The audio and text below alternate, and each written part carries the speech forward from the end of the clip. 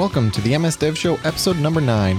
This week we talk with Greg Levenhagen about his experience on mobile development, comparing Swift and C#, share the icon no one agrees on, and Apple uses Windows on Mac Pro production lines? Hello, I'm Jason Young, and with me is my co-host Carl the Beard Schweitzer. How's it going, Carl? That's not the first time this week I've been introed as that. That's pretty funny. Are you serious? Yeah, well, this week I co-taught some interns on mobile development, and that was brought up during my introductions as well. So they called you the Beard? Yes, just like that. I didn't even know that. I've never heard you call that. I just made that up. Well, more and more people are starting to notice that the icon that I put on all my avatars now is the one with, me with the big stocky glasses and the beard. Right. So that's what people are starting to pick up on. So that's your brand. So now you can never cut it. Yeah, which is good because then when my wife tells me I need to trim it, I just said, I can't. It's out of my hands. It's the image. So this week we have Greg Levenhagen on. How's it going, Greg? It's going very well. Thanks for having me. Yep. So I've actually worked with Greg for a while back in the days whenever I worked at Skyline, and him and I work on New Doug together, and our paths seem to cross all the time. I know you were out at Build. Pretty much everywhere I go, I end up seeing you there. There's probably a 50-50 chance that I see you there. So you want to give a little introduction about yourself? Yeah, so first, New Doug, right? Acronym soup. So that's the Northeast Wisconsin Developers User Group. Mm-hmm. Jason and I run that along with another individual as well. I've been going on for about 8 years. I'm also one of the board members for that conference, which is at thatconference.com. That's a professional level national style conference. I'm a Microsoft MVP in client development, which is one of the newer MVP categories. So that kind of means the larger scale of Windows 8 apps, Windows Phone, hopefully soon Xbox apps, and of course WPF, like the desktop side. Okay, that's pretty cool. And so I work for Skyline Technologies as a consultant covering Midwest area, and been doing a lot with client development, Azure, Android, iOS development. So a little bit of everything. Yeah. Perfect. So let's jump into the news. Some interesting stories this week. So the first one, this one made its way around Twitter quite a bit. So this one is about comparing Swift and C#. So we talked about this a little bit on our last show. We talked about the new language that Apple came up with, which is this Swift language. And somebody actually went through, looks like his name is Chris Pietschmann, it looks like. I don't know if I'm pronouncing that correct, but he actually went through and he showed, declaring constants, variables, integer bounds, type inference, string comparison, a whole bunch of the language basics. He just compared Swift and C# side by side. And this was really helpful for people like me that, know C#. And I don't know what stuck out to you guys, how much you've looked through this. Yeah, so I had gone through it, found it on Twitter, and I found that, one of the big initial attractions is, garbage collection, so more modern language for the average developer. We also have type inference within Swift now. So instead of using var like C#, we can use C# style var in Swift, but we can also use let if you're doing like constants. Okay. And so that's a little bit like on the F# side of things, the keyword let. What I found striking though most is similarity in the style, which isn't really, I guess, too surprising once given a little bit of thought with the C style syntax, because you'll find that between C# and Java and other C-based languages. But taking it even further, I heard on somewhere in conversation that was it Oracle won a lawsuit about APIs with Android. Okay, I did not hear that one. I knew that there was the lawsuit. So they won. So what was their? I can't remember what their position was. Did they say you could copyright an API? Was that what it was? Yeah, and so let's be clear on that. They won the current state, I guess. Right. I'm sure there's more appeals or up to the Supreme Court. But yeah, so the Java API as it currently stands is owned under Oracle, which means that Android can't expose like a new implementation using the Java interface, which I find, frankly, pretty crazy. Right. Because if I start, the example that came to me was, well, what about like Max and it takes int x comma int y? Like how many times has that been implemented? And, you know, that's part of Java. So does Oracle now own that? And I can never make that footprint, method signature. Wow. And so, you know, going back to Swift on this level, like some of the names are, instead of like starts with, it's has prefix in Swift. Mm-hmm. The two upper, two lower is uppercase string and lowercase string. So there's subtleties like that. Do you think they were intentionally trying to keep the names different so that they wouldn't look like C#? I think there's probably part of that. And in all honesty, maybe the court case ruling with, Apple would want to be their own, right? Mm-hmm. But they might want to avoid the lawsuits as well. I just think that overall that it's kind of foolish to have those be copyrightable or patentable. I'm not sure which it fell under. I'm assuming copyright. Yeah, my understanding is it was copyright, and that it's just unfathomable what the implications of that are for software in general. Right. So what I found interesting though about this Swift language, I mean, just looking through it and comparing it to C#, I mean, my first reaction was that they should have just used C#, but of course we know Apple would never do that, even though that was probably the right thing to do. But, ignoring that for a moment, I was just thinking, and maybe this is what they were trying to do, was, hey, I can actually write this. Like, I looked at Objective-C and it was pretty appalling. So I never really wanted to touch it. I've always looked at, Xamarin, and I've used Xamarin before, but this actually makes it so that, when I look at Xamarin versus this, and Xamarin has a price tag, I think Xamarin's worth it, but I might look at the two and I might say, for this particular application, I might just use what they give me. Yeah. And so I think the positioning that they've put themselves in, like you just highlighted it, is spot on, because especially when we consider Xamarin and the new Roslyn compiler being open sourced, I would expect that Microsoft and Xamarin will partner so that, sometime in the next year, Xamarin is actually using Roslyn, right, and make it even easier to do the cross-platform dev. And so I definitely think that this has a play from a marketing strategy of, hey, we need to kind of get with the times, because although in the 90s, I was basically all C, C++, and so it wasn't hard for me to pick up Objective-C. But I definitely have heard that same sentiment a lot from people coming from the .NET and Java worlds that hadn't had the raw C experience, because it's not just picking up raw C. It is different style with its kind of message passing and calling in Objective-C. If you would have really spent maybe a week head down, like it probably would have started clicking a little bit better. Right. But it is different. That's for sure. And Swift is definitely more on par with the C# Java developers. Mm-hmm. What are your thoughts on this, Carl? Well, I agree with most of what you guys said. It is a very familiar feel to somebody who does have experience with C#.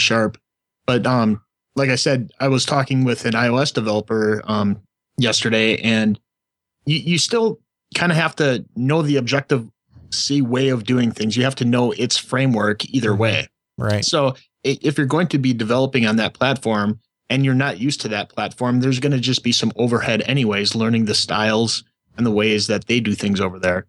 So, but at the same point, that's all, mostly what you have to learn. There shouldn't be as much from the language standpoint if you use something like Swift. Do they allow semicolons on these lines here? Is it optional? It's optional from what I read. Because that would drive me crazy. Yeah, well, I remember reading specifically that you don't have to type a semicolon. So, but you can. I'm assuming it's optional, right? Okay. Because it's just like a period at the end of a sentence whenever I type, Just right. Unfortunately, I haven't downloaded and played with this yet because I only have one environment to develop for iOS, and I can't move to iOS 8 yet. So. Oh, I gotcha. Any final comments on that? Should we move on? Yep. Sure. So the next one here, this one was kind of interesting. This one, and it's sort of obvious, but I think it's still worth saying. It's the title of this blog post was people hate to register. So the idea here is that there's a lot of websites that we use where we just don't like to register. Like it's a huge barrier to entry. If you look at like Google Analytics, they have this portion of Google Analytics where you get this kind of funnel view.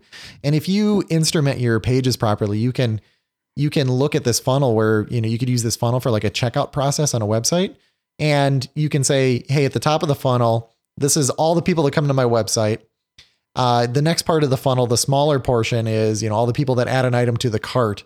And as you go through the different stages of checkout, you can sort of see like where you're losing people. Like if your checkout process has 10 steps, you're going to lose people, right? You're going to lose more than if you have 3 easy to use steps. And sometimes there's just one step that's just really terrible. So the notion here, and this isn't really talking about e-commerce sites, but it's talking about sites where they really don't actually need to have a registration. And, I totally agree with this. So I know before in the show, I've talked about this website that I have for doing this real-time logging. It's called logforstuff.com. And on that one, I was pretty adamant about, hey, I don't want people to, have to create an account. You don't even have the option to create an account. What you end up doing is you create any kind of ID that you want. And you sort of get you get your own URL basically. And that's what this article is talking about. So you go in there, you do your thing, you get your own URL, and that's kind of your place on their website. So I thought it was a clever article. And I can really empathize with that too, because there's a lot of times where, I go to a site through a link or something and just to check out some content, and all of a sudden they want me to sign up, and I'll just stop right there if there's not a value that I need to get out of it. Yeah. I mean, it's a little bit different if I'm doing some e-commerce and, I'm doing some paid transaction or something. I expect there to be a little bit of overhead, and it's comfortable to have register and have some sort of, sign up. That way you can go back and check on the status of whatever you're purchasing. But, if you're just providing somebody some information or some content of source that, you don't need that kind of transaction with, I'm not saying that this is the best way to handle that, but it's really a good concept to at least get you thinking, how do I do this so I can actually engage with the people? Because if people can't access your content, then you're not engaging with them. Yeah, this is definitely the trend. I mean, we've already seen this happen with logins, right? People don't want to create an account to use your site, use your own login. But if they can use like Twitter or Facebook or Live or something like that to log in, a lot of people will opt for that. So I think we're going to, we could see that continue to evolve where, some centralized services that we trust end up having more and more information that we want to share. And then we just end up, sort of authorizing that site. Yeah, go ahead. I'm trying to purchase something from them. Go ahead and give them the money or give them just the bare minimum what they need to know to charge my card or whatever. So I think there's several points from this discussion that have come up to me. One is I think that the broad user base probably needs to understand what it means to sign up with Facebook, Twitter, Google+, Microsoft, because generally speaking, and speaking as a developer, I know that you in BASIC only get, the email or unique ID, and you don't ever see the password, and you don't get like all of the friends and everything else. Well, Facebook is a little bit different, but that's how the developer sets up the app. Right. And I think that misconception from using like the OAuth type approach on a website is really because of the mobile phones, because a lot of times the apps will take, I'll just ask for all this stuff in case I need it in the future. Yeah, location services. We want to be able to read your calendar, read your email, and it's like, this is just a fart app. Right. And I think that's given the mass consumers a bad impression, and rightfully so, because the majority of those apps do not need all that content. The other thing from this side is, having to have implemented scenarios like this blog post is talking about, it definitely produces more throughput. So like where the partial shopping cart is the example I've had to work with. And you're gathering information the entire time because of marketing type stuff, but it's not forcing the user to do it. So they can go partially through, and they may be any percentage from 0 to 100 with actually completing the step. And until they actually complete the purchase, like, they don't really have a full account. You may have gotten their email, you may have gotten their name or address or something, but they can back out at any time. And by not forcing them to do all that right up front, those clients that I've worked with have seen greater success, like is pointed out here. And the last point I was going to say is, specifically when I'm browsing sites on a mobile device, if the first thing I see, or if I download an app and the first thing I see in order to get any useful stuff out of it is to register an account, I almost always just delete the app or go to another site. Yeah. Yeah. I used to be really gun shy about using, something like my Live account to authenticate another application. And that I stayed like that for a long time. And then I actually went to implement some authentication using Live ID or Live as a provider. And what I realized, they don't even give you the email address. Like you just get like some generic ID. And it's really, all it tells you is, hey, I saw this same person. If they log in a second time, you're like, oh yeah, you were that person that logged in before, 87539. Right. So it's really not sharing a lot of information. Yeah. And Twitter and Google may give the email. Facebook's a little different. So I've registered some Facebook apps to do the authentication like that. And so, but Facebook's good. When a developer wires it up like that, Facebook will actually bring you to a web page and tell you what's being requested. But the Microsoft is the best one in that it doesn't even give the email. Yeah. And I see it as like its generic purpose in life is to just prove who you are and nothing else. Like the Facebook, I don't know, it's just, that's sort of tied to a whole bunch of my information. And I really don't like to use it for that. Google is sort of in the middle, but so I tend to use my Live ID when I just want to prove my identity and nothing else. The only time I use the Twitter one is if it is something that's social and it's something that sort of relates to Twitter, for like comments or something like that, I'll actually use Twitter to log in. Well, and so you bring up another interesting point. So I just went through this with redoing the That Conference website, where we wanted to enable we're largely technical attendance, right, for about 1,000 developers. So we wanted to make sure that we had as many available as we could. So I actually don't think we included Facebook, but we did Twitter, Microsoft, Google, Stack Overflow, and then we actually do our own OAuth provider as well. But the important thing there, what I'm bringing up, is that provide the choice, because what you just explained makes sense for you, but maybe somebody else uses Google Plus for work and Microsoft for personal stuff. And, so they have their own relation. So I think the importance there is for the developers to give the choices for the different accounts that makes sense, because there's a lot of sites out there that offer it. It's not just these major 4 or 5 we're talking about. Right. And it's so easy now to implement in .NET in the later versions. It's so easy. Yeah, when I've done it several times now with the new Owen stuff, and it's some of them is just uncommenting a line, and the majority of them is pasting in your consumer key and consumer secret, and all of a sudden you're good. Exactly. So up next, share, the icon that no one agrees on. So this actually this has some history to it, but the article itself was talking about all of the different share icons. So no matter what platform you pick, they all have a different icon for sharing. Windows 8 has this little like circle with dots on it that really makes no sense. Windows Phone 7 had a little gift, which doesn't make any sense. Apple's just got a box with an arrow, which sort of makes sense to me. Android, it makes the least amount of sense. It's like 3 dots with lines connecting them. It's almost like a network, node. Oh, that's what okay. I did not get that. Okay. The one I like the most is the one that's on the far right. It's the open share icon. Yeah. But if you look at it, it's an abstract hand with the, somebody passing something to somebody else. So, but when you just glance at it, it just kind of looks like a weird stylistic circle. So, I mean, this is, I agree with what this article says. This is, a simple thing that we all understand is sharing. I want to give this, whatever it is, to somebody else. But there's just no good pictograph, no, icon or image that we can all agree upon that, yes, that, and 90% of the people out there can say that's sharing. So one of the first things that I did when I saw this article is for most of my apps, I generate my icons with a product from Syncfusion called Metro Studio. And they have a little search box in there. I typed in share, and I get about 50 or 60 different icons that are all different. They cover all of these that are up there, plus more different kind of concepts.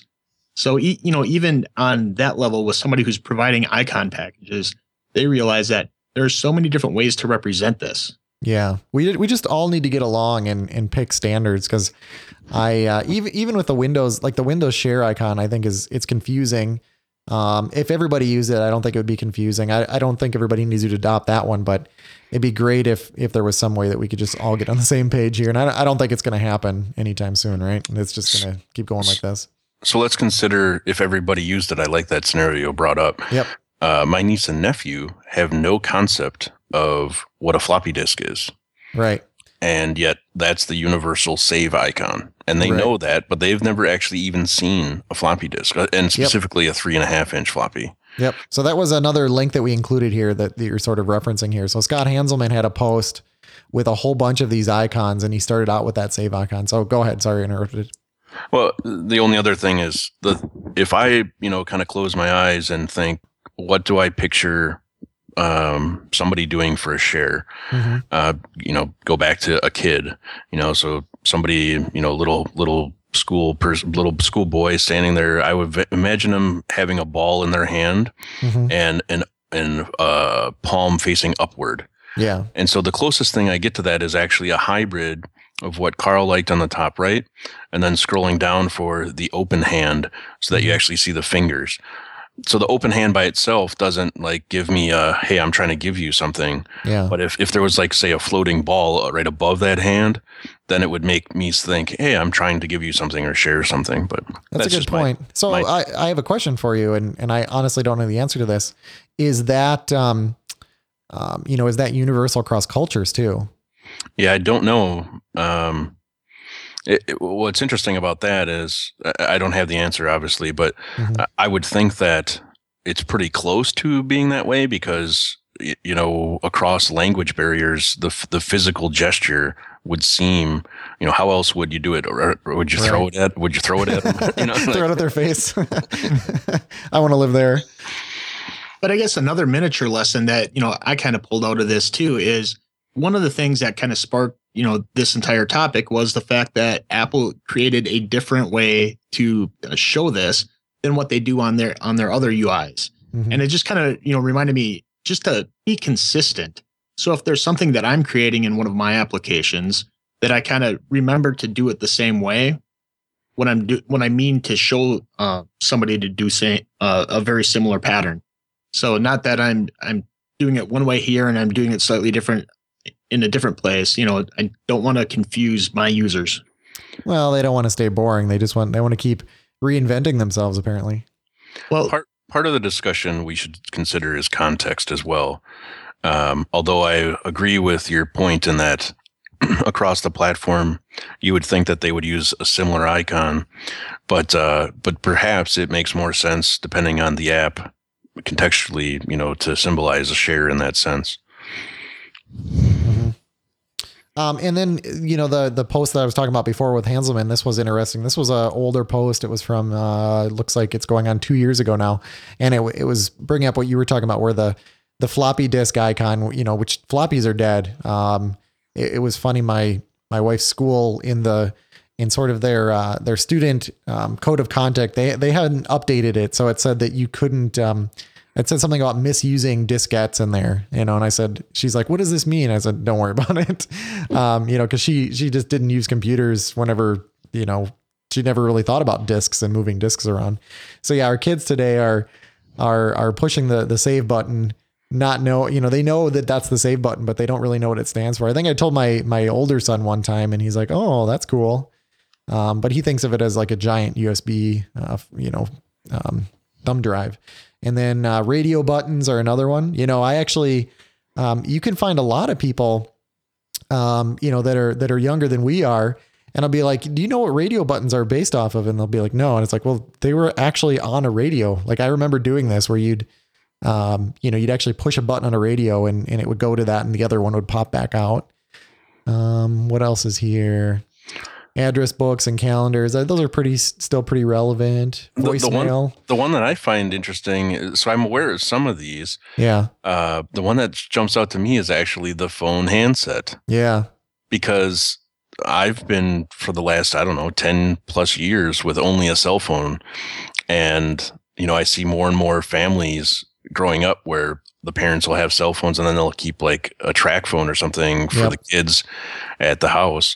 But yeah, it doesn't look like the 8-inch long with a earpiece and a mouthpiece anymore. Yeah. And actually it's funny because the picture here too shows a cord on the phone.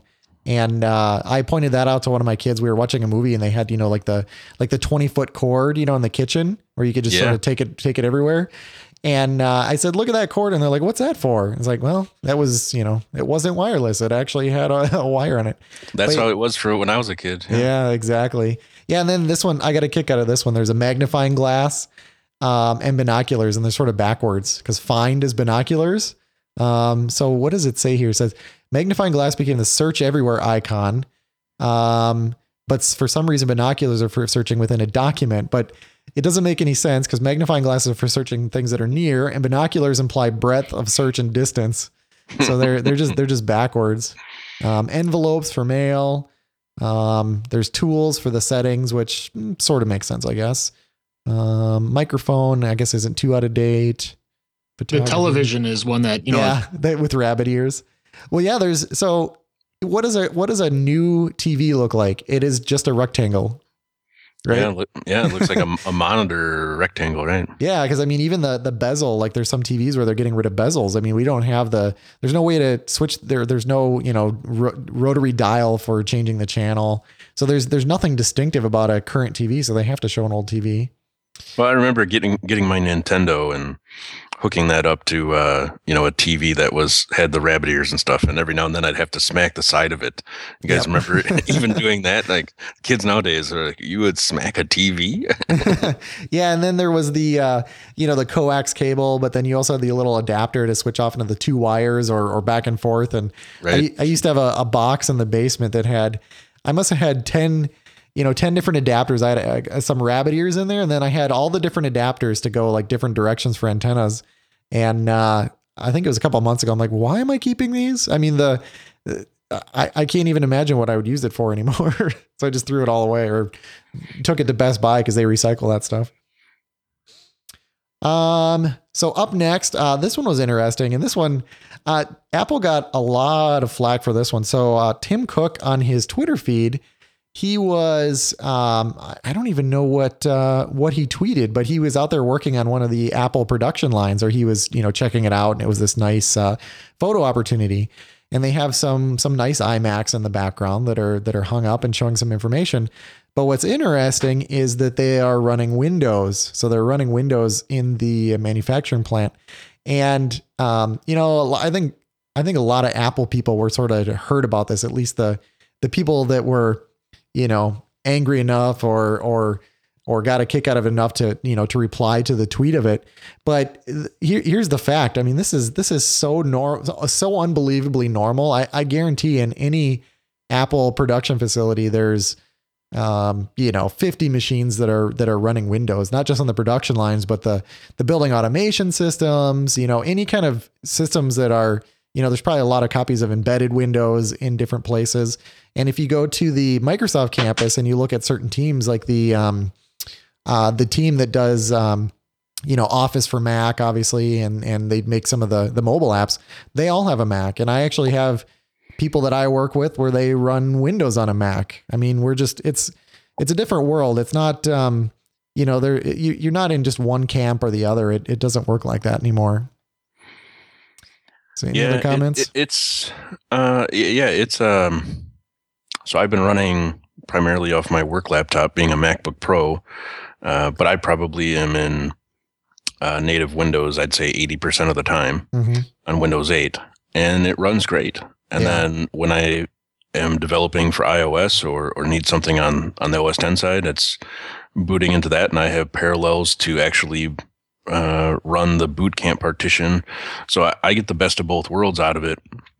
It's a little bit of necessity for me for developing on the iOS side, but yeah, I'm not surprised when I see images like this.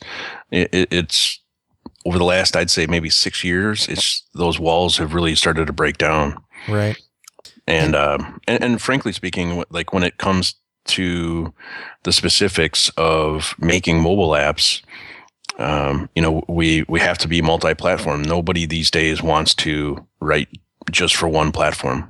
Right. And Apple has a huge advantage there, right? Because they can, like you said, with your Mac, you can run both OS 10 and you can run Windows. And unfortunately, that's the only way to do it. Like you can't legitimately run, buy a Windows laptop and run OS 10 on it. So I wouldn't call that an advantage for Apple.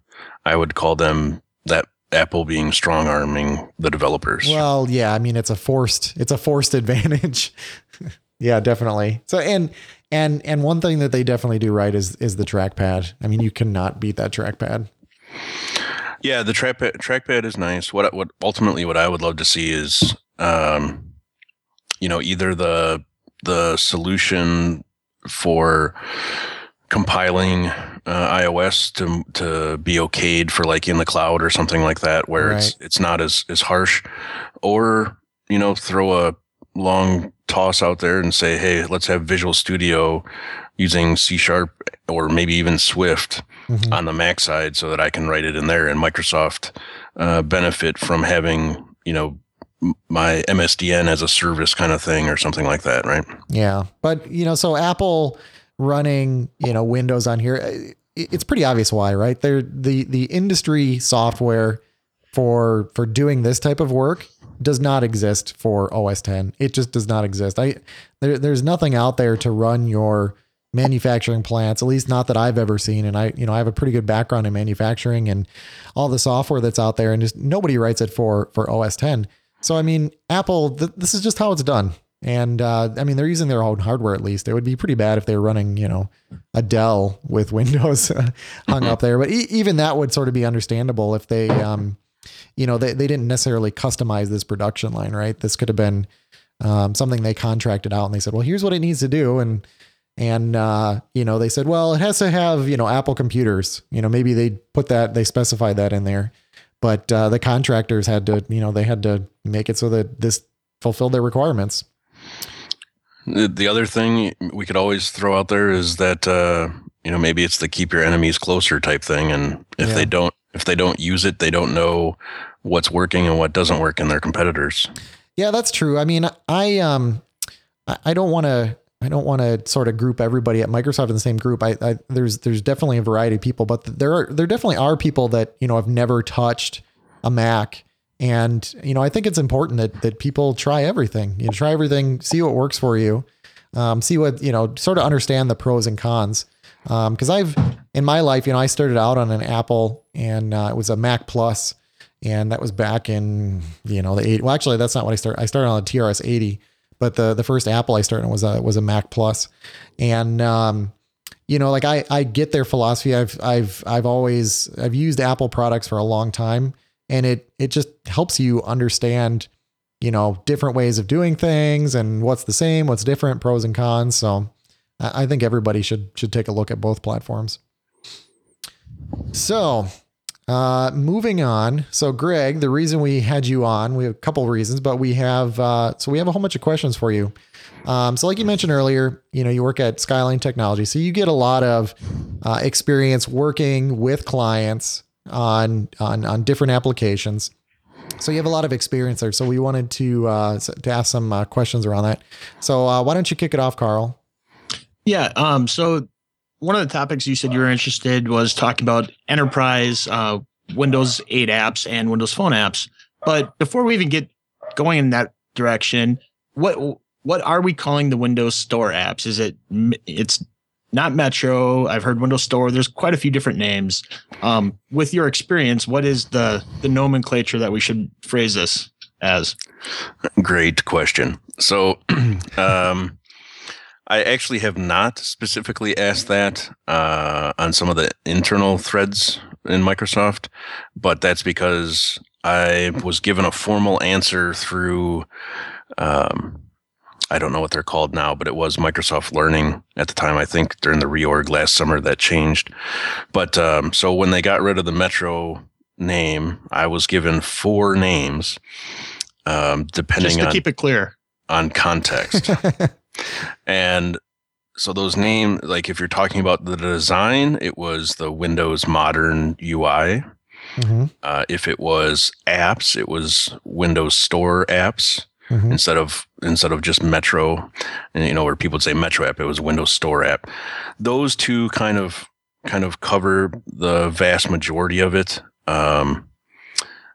What's interesting now with, I think maybe it was 6 months ago, or not even 6 months ago, maybe 4, Microsoft announced that they're in the process of merging the stores. So now, like, we see that developers really only have to register in one place, and that's active. On the back end, there's still more work to be done there. So it'll be interesting when, they've said, okay, we call the Windows 8 Metro apps, we really call them Windows Store apps. Well, how does that differentiate between phone and non-phone devices, right? So that's probably another name change that we'll have coming up. We'll see out of Microsoft within the next year or so. Yeah, whenever I'm the time that this actually matters is when I'm searching for information. So what I'll do is, I want to know how to do something specific, and I'll sort of tack on. I either use XAML as a search term, or I'll put in, Windows Store, or even Windows Store app, so that it, sort of knows how to qualify that. So I've done a lot of work on both the XAML and the JavaScript sides for these, off of WinRT based apps, and so WinRT. That gets interesting because of the whole Windows RT, Surface RTs, and so there's confusion among that, I find, even among developers. Mm-hmm. But if you're doing the JavaScript side, throwing in WinJS usually helps narrow down those searches quite a bit. Okay. The nice thing is going forward, I mean, you mentioned, not knowing what it's going to be called with the whole Universal app, but I guess for the most part, it's just not really going to matter, right? Because you don't think of them as 2 platforms anymore. For the most part, yes. Mm-hmm. Now, if I know we're audio only here, but if you kind of envision a Venn diagram that has 2 circles, mm-hmm. With say 98% of them overlapping, I mean, that's what we're going to end up with. We're very close to it already, mm-hmm. Where WinRT, is the main piece there, whether it's the XAML side or the JavaScript side. And then you get phone specific stuff. And my understanding is that it'll never be 100% overlap, because there are just features on a phone that are not on a tablet or a laptop, like the call features. Now, maybe 10 years from now that changes and our laptops have the ability to make actual cell phone type calls. But until that kind of feature set arrives, we'll see something a little bit different. Yeah. I wonder if that'll turn into sort of like how the JavaScript checks work, right? So you say like, if device, can make call, or, is call capable or something like that. Correct. And so looking, since Windows 8, the 8.0 API exposed, functionality for us, like location, microphone, and the camera, which were 3 capabilities outside of all the others that you always have to check for, because at any given time a user can go and take the permission away. Mm-hmm. So you're always checking for those as a kind of a best practice or successful pattern. And so you bring up a great point. I mean, that's definitely one argument to simplify the API differences. Now, for full disclosure and transparency on that, we should also then consider Windows 8 Industry and Windows Phone 8 mm-hmm. Embedded. So those 2 things add a little bit more of a slice, where the Windows Phone Embedded gives you 2 more namespaces, specifically with locking down the phone and mobile device management namespaces. And then the Windows 8 Industry adds, I think, like 8 different namespaces, a little bit more on that. Do you want to give some background and explain those 2 different concepts to us? The industry and the embedded? Right. So it gets interesting with those.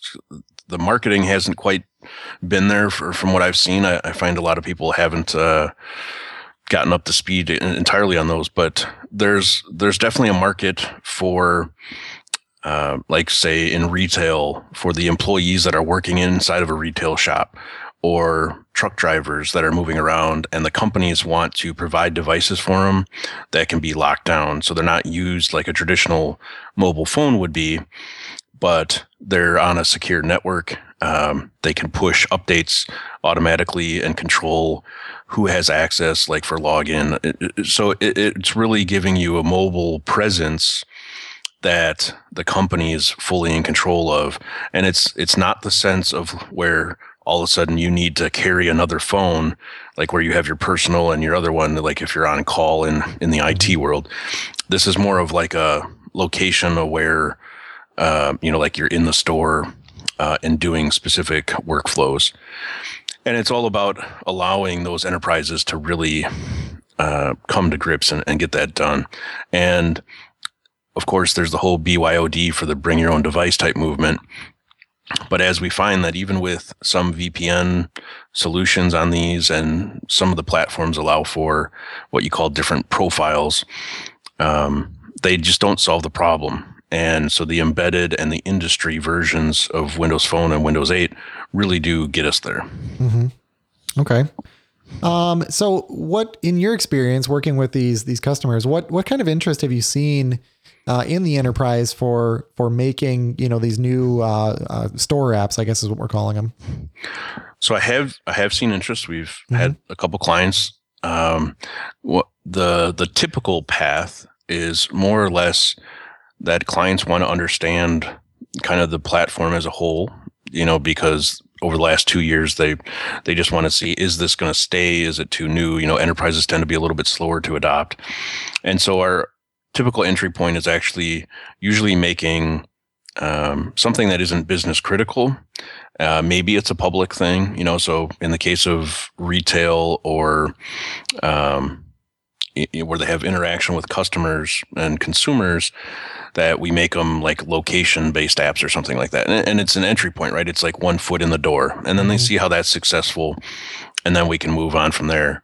So we've done, I've worked on apps where we have a dashboard type setup for a manufacturing warehouse where they can see they have a whole bunch of electronical devices.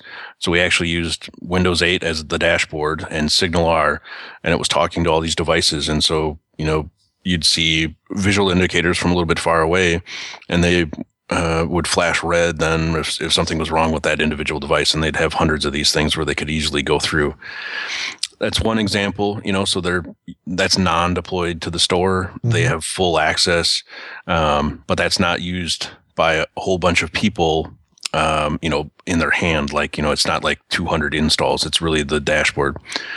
On the other side, getting an enterprise type app in front of a whole bunch of people. We have an inventory system we built for a client. So I designed it out and had it all configured. They bought a bunch of surfaces, and they've put on 80 different tow motors or forklifts, whatever your area calls them. So as people are moving around inventory within their warehouse, they're using the touch-based system.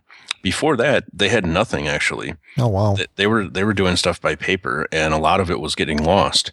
And so now, by actually being able to track current orders, they're able to, hyper optimize what's actually going on within their warehouse because of this enterprise-based app.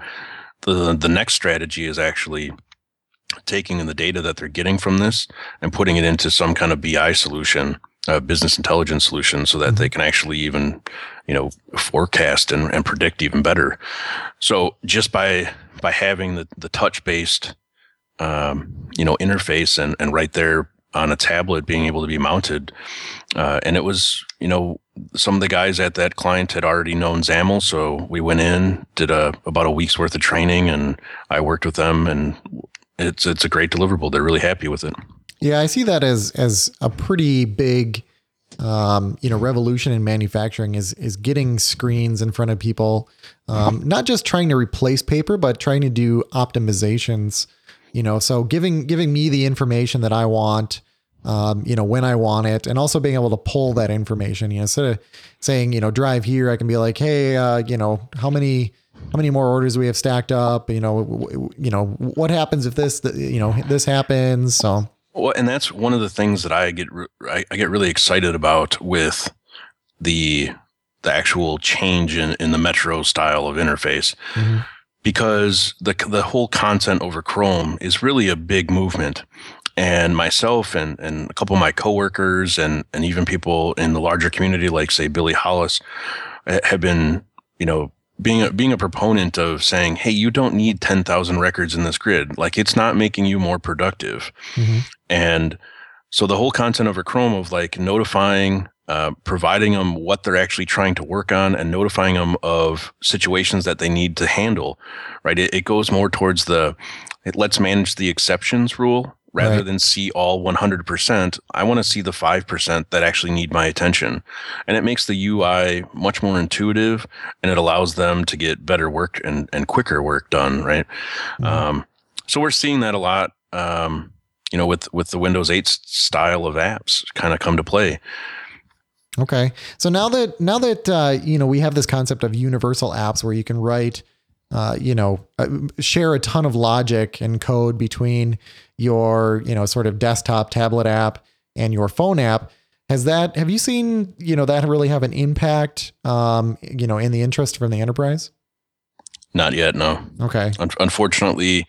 And I think that's really only been 2 months out, to public.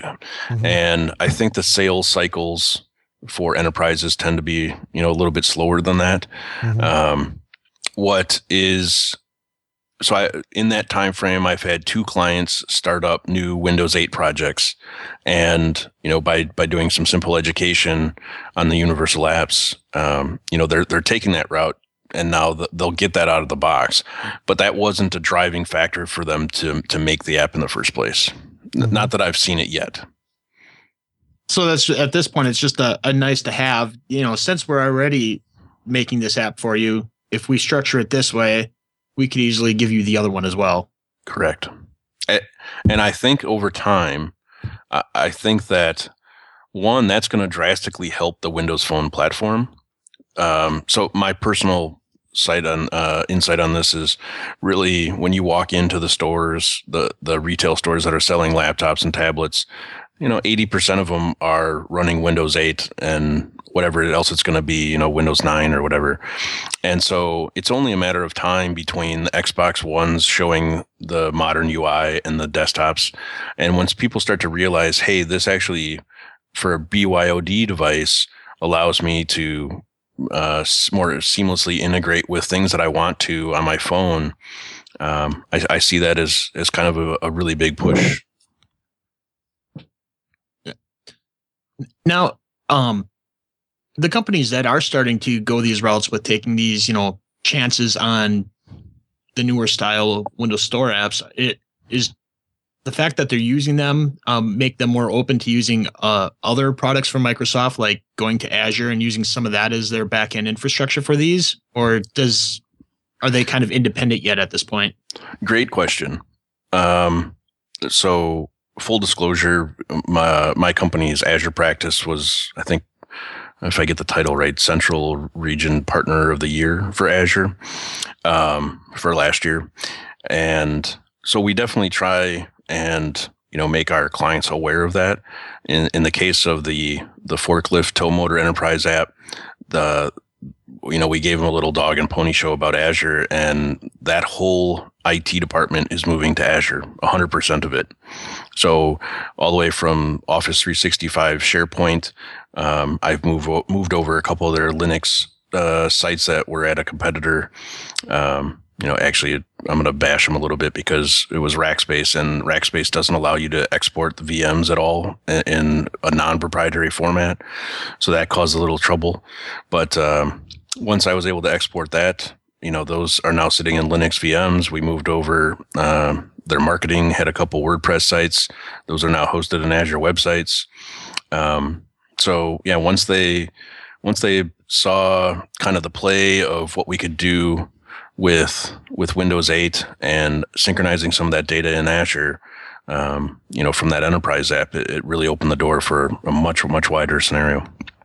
Cool. So what, whenever you're, working with these businesses, developing these apps, what kind of, what are the biggest roadblocks and pain points that, are keeping or slowing them down, or maybe even keeping them from adopting, this technology? Well, so on two different fronts there, right? The client side, and then there's the Azure side. I guess since we were just talking about Azure, I'll take that first. Sure. It'd be great to hear about both for sure. The biggest educational piece on the Azure side is that the jobs are not disappearing.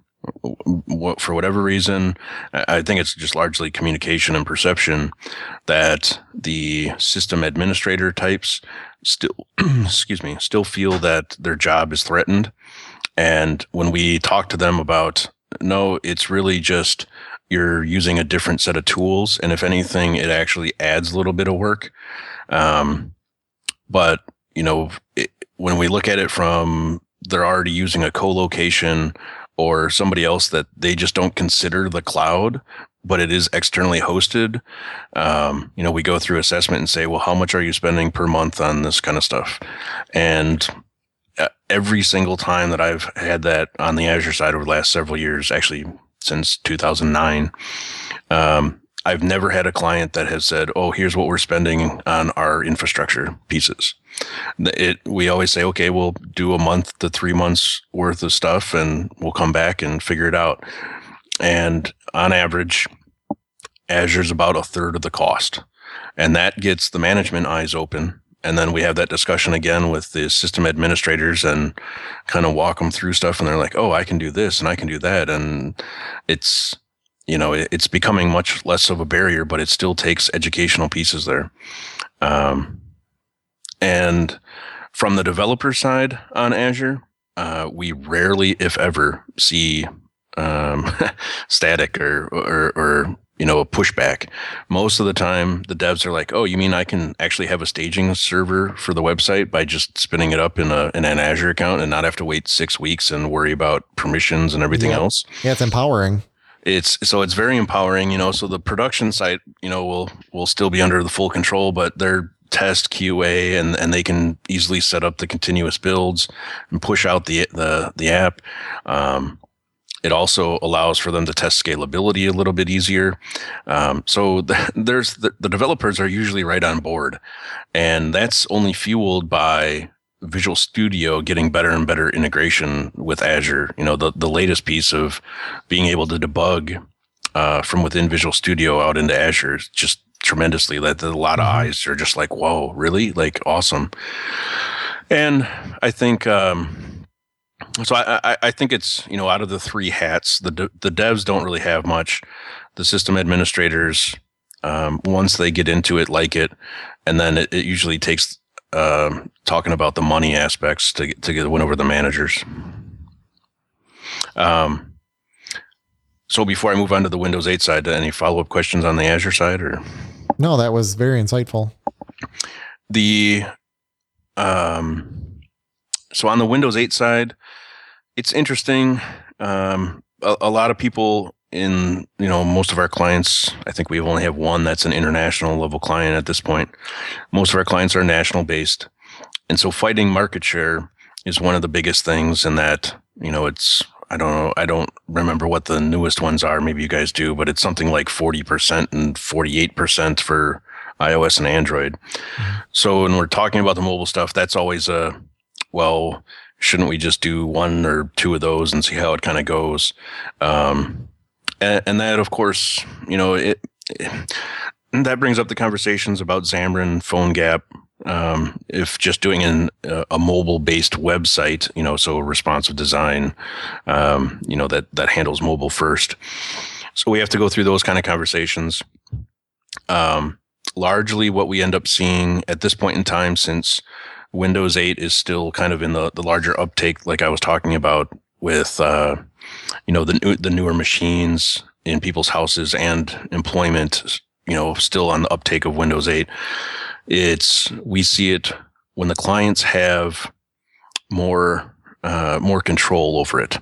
So like if, say they've one of my clients has hundreds of salespeople out and about, and they don't actually offer the salespeople mobile phones specifically to use, but the vast majority of them all will have iOS. Well, then they only want to create the iOS device.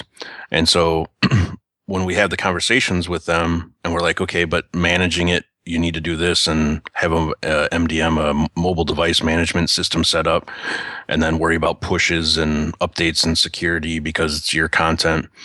And so those all become conversations that clients tend to start backing away from until we talk about some of the stuff I mentioned earlier with like the embedded devices and having domain credentials, and that it works with Office and Outlook in the proper security fashions on the Windows platform, which starts to take up the conversation quite a bit better on the Microsoft side. Mm-hmm. So do you have any more? No, go ahead. I was going to ask if there's any specific industries or maybe qualities that a business might have that would make them more open to developing these types of apps. Well, the biggest industry that we don't see moving yet is medical, or that I don't see moving yet. Now, we do our best to discuss, like on the specifically like on the Azure side, that it is HIPAA and PCI compliant and everything, but that's just the data center piece, right? Mm-hmm. The developers, of course, still have to write secure software, which is a whole other movement. It seems like over the last year and a half that a lot of our industry is becoming more and more security conscientious, which is I think a really good thing. But from, going from the medical side being a little bit more struggling for the word there, hesitant to make the jump to the mobile apps and the cloud. On the manufacturing side, we see a lot more that they are willing, because they tend to be in kind of a closed circuit, full control of the environment. I'm not sure, Jason, you find that with your manufacturing clients? It varies. I mean, I don't think there's, any one, I don't think we can group them all together, but, that's one thing I'm working on is with my partners. I'm trying to, sort of draw a vision and stories like yours with the forklift truck and, sort of the value that it provides there, and drawing a picture of what manufacturing can look at in a couple of years. Right. That really helps people start to see the vision, and the more people start doing it, it just starts to snowball, because, all of their excuses for not doing it go away, because it's like, well, hey, this other, company B is doing this, your competitor's doing this, and they're very successful, because they're doing this. And then they're like, oh, well, I'm interested in it. Right. What? Yeah, go ahead. Yeah. Well, one of the biggest things that, so just having the tablets for, specifically like on a Windows 8 style, one of the plays, like in a manufacturing sense, what we really like to try and push is the integration. So whether that's Bluetooth or USB for, like, say, barcode scanners, or, if we start getting into Internet of Things, mm-hmm. where some of those things can talk, and you get that dashboard and that interaction while you're out on the floor, those could become really big. And once we have the Connect, so we've done some work for retail. We've been trying to break into medical side of Connect. It's a little bit more of a fringe on that area, but when we start realizing the accuracy and what the Connect can actually provide, and have that into, say, a Windows 8 app where it's, quick and easy and touch based, the amount of details that can collect for, say, safety on a shop floor, there's a lot of potential within that stuff. So, mm-hmm. My impression is that, yes, we're over the last 2 years, we've seen a lot of the uptake in the modern style apps, and that road is set to explode. Yeah, definitely. So we're starting to run out of time here, but I did want to talk to you about that conference. I know you mentioned it earlier in the show. But we wanted to dive in a little bit. We just have a couple questions for you here. So one thing that I wanted to know is if you have, if there's anything new this year that hasn't happened in the previous years that people should be really excited for. Great question. We have a couple things lined up. I don't know if I can commit to some of them publicly. For one, we've added a few more speakers this year. So I think last year we had 100, and I want to say this year's 115 or 120. So a lot more great content. So first and foremost, we are that professional developer conference. Kind of on the side of the convention center, we have some spare rooms where we actually have family tracks. Last year we had 6 sessions for children, and this year we've doubled that to have 12 sessions. Wow. So we are a family friendly thing. So the idea is that we can go geek out with our peers, and then spouses can take the kids to the family tracks if they've had enough for the water park or that kind of stuff that the Wisconsin Dells has to offer. Yeah, my kids loved that last year. The animals and the Legos, they just ate it up. Yeah. This between like the Lego robotics and the Vex robotic stuff, and then I think we had a session on Scratch, and so I think we're trying to get involved more with some people that do that on a regular basis with teaching kids about software development and bringing them in. But we still have great things, like the pig roast for our social activity, and a happy hour. We rent out the water park. We have a game night. We have additional activities like a code retreat. We have a what we call a give camp, where it's doing charitable type software development the weekend before. This year we'll be associating again with the Humanitarian Toolbox. You can check our website at that conference to get all new kinds of information on that. Tickets are on sale right now. It's only $3.99. So, excuse me, we are a non-profit and put all the money back into it and keep the cost as low as we can for the attendees, but give them a national level type conference that's comparable to the ones that cost over $2,000. Yeah, I know I had a really good time there last year. Knowing what all the talks and all the presenters as well as you do that are scheduled this year, what talks and presenters are you most excited to see and hear? That's a great thing. It takes a good 12 plus hours after we've done several weeks of prep work to actually go through just the talks. Because it's I think it was like over 700 submissions this year. Now it gets really interesting. I'm interested in some of the Internet of Things additions. That's kind of the new budding area for us. Us as general software developers. Some of the mobile stuff, there's some talks that I haven't got into those topics yet. But unfortunately, over the last several years running that conference, I think I totaled a session of 1 for attendance. So I don't get to actually attend most of those because, while attendees are in session, I'm running around and making sure that sponsors are getting what they need, and logistics is all happening, and, events are going on. So, but I definitely look to my friends and coworkers to fill me in on what great content they got to see. Well, even though you might not be able to see them all, you mentioned that you at least powered through all 700, entries that there were. Were there any interesting trends that you noticed? Maybe things that people are more interested in or less interested in? Yeah, from generally looking at the submission counts of topics, I think might be what you're getting at. Mm-hmm.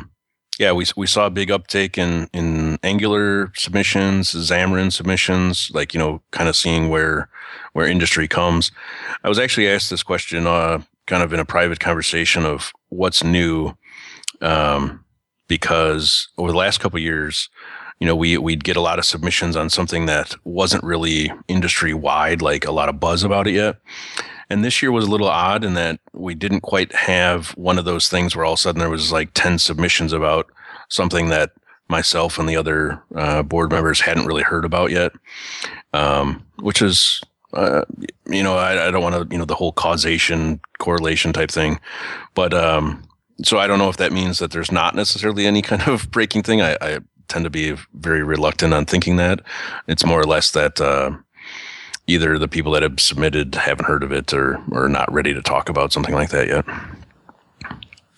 Does that make sense? Yeah. Okay, let's go to the Azure pick of the week, and I'm going to keep this one real short because of timing. One thing that was interesting this week was Docker, which is the open source. It's an open source engine that is interesting. It's very popular in the Linux world right now. It's sort of appeared out of nowhere, and it has this concept of using these containers for building applications to run on servers and in the cloud. So you sort of pack your application up in this container and run it anywhere. And Azure this week announced support for Docker in Azure. And I think there was some, there's a lot of speculation about increasing support for Azure. I think we're going to see that over time. But I wanted to bring that up. So I don't know if anybody has any comments on that. Have you played with Docker at all, Greg? I have not. Okay. It looks very interesting. I just, it sort of came out of nowhere for me. I never saw it. And then a couple of weeks ago I saw it, and I started seeing the name everywhere. Yeah.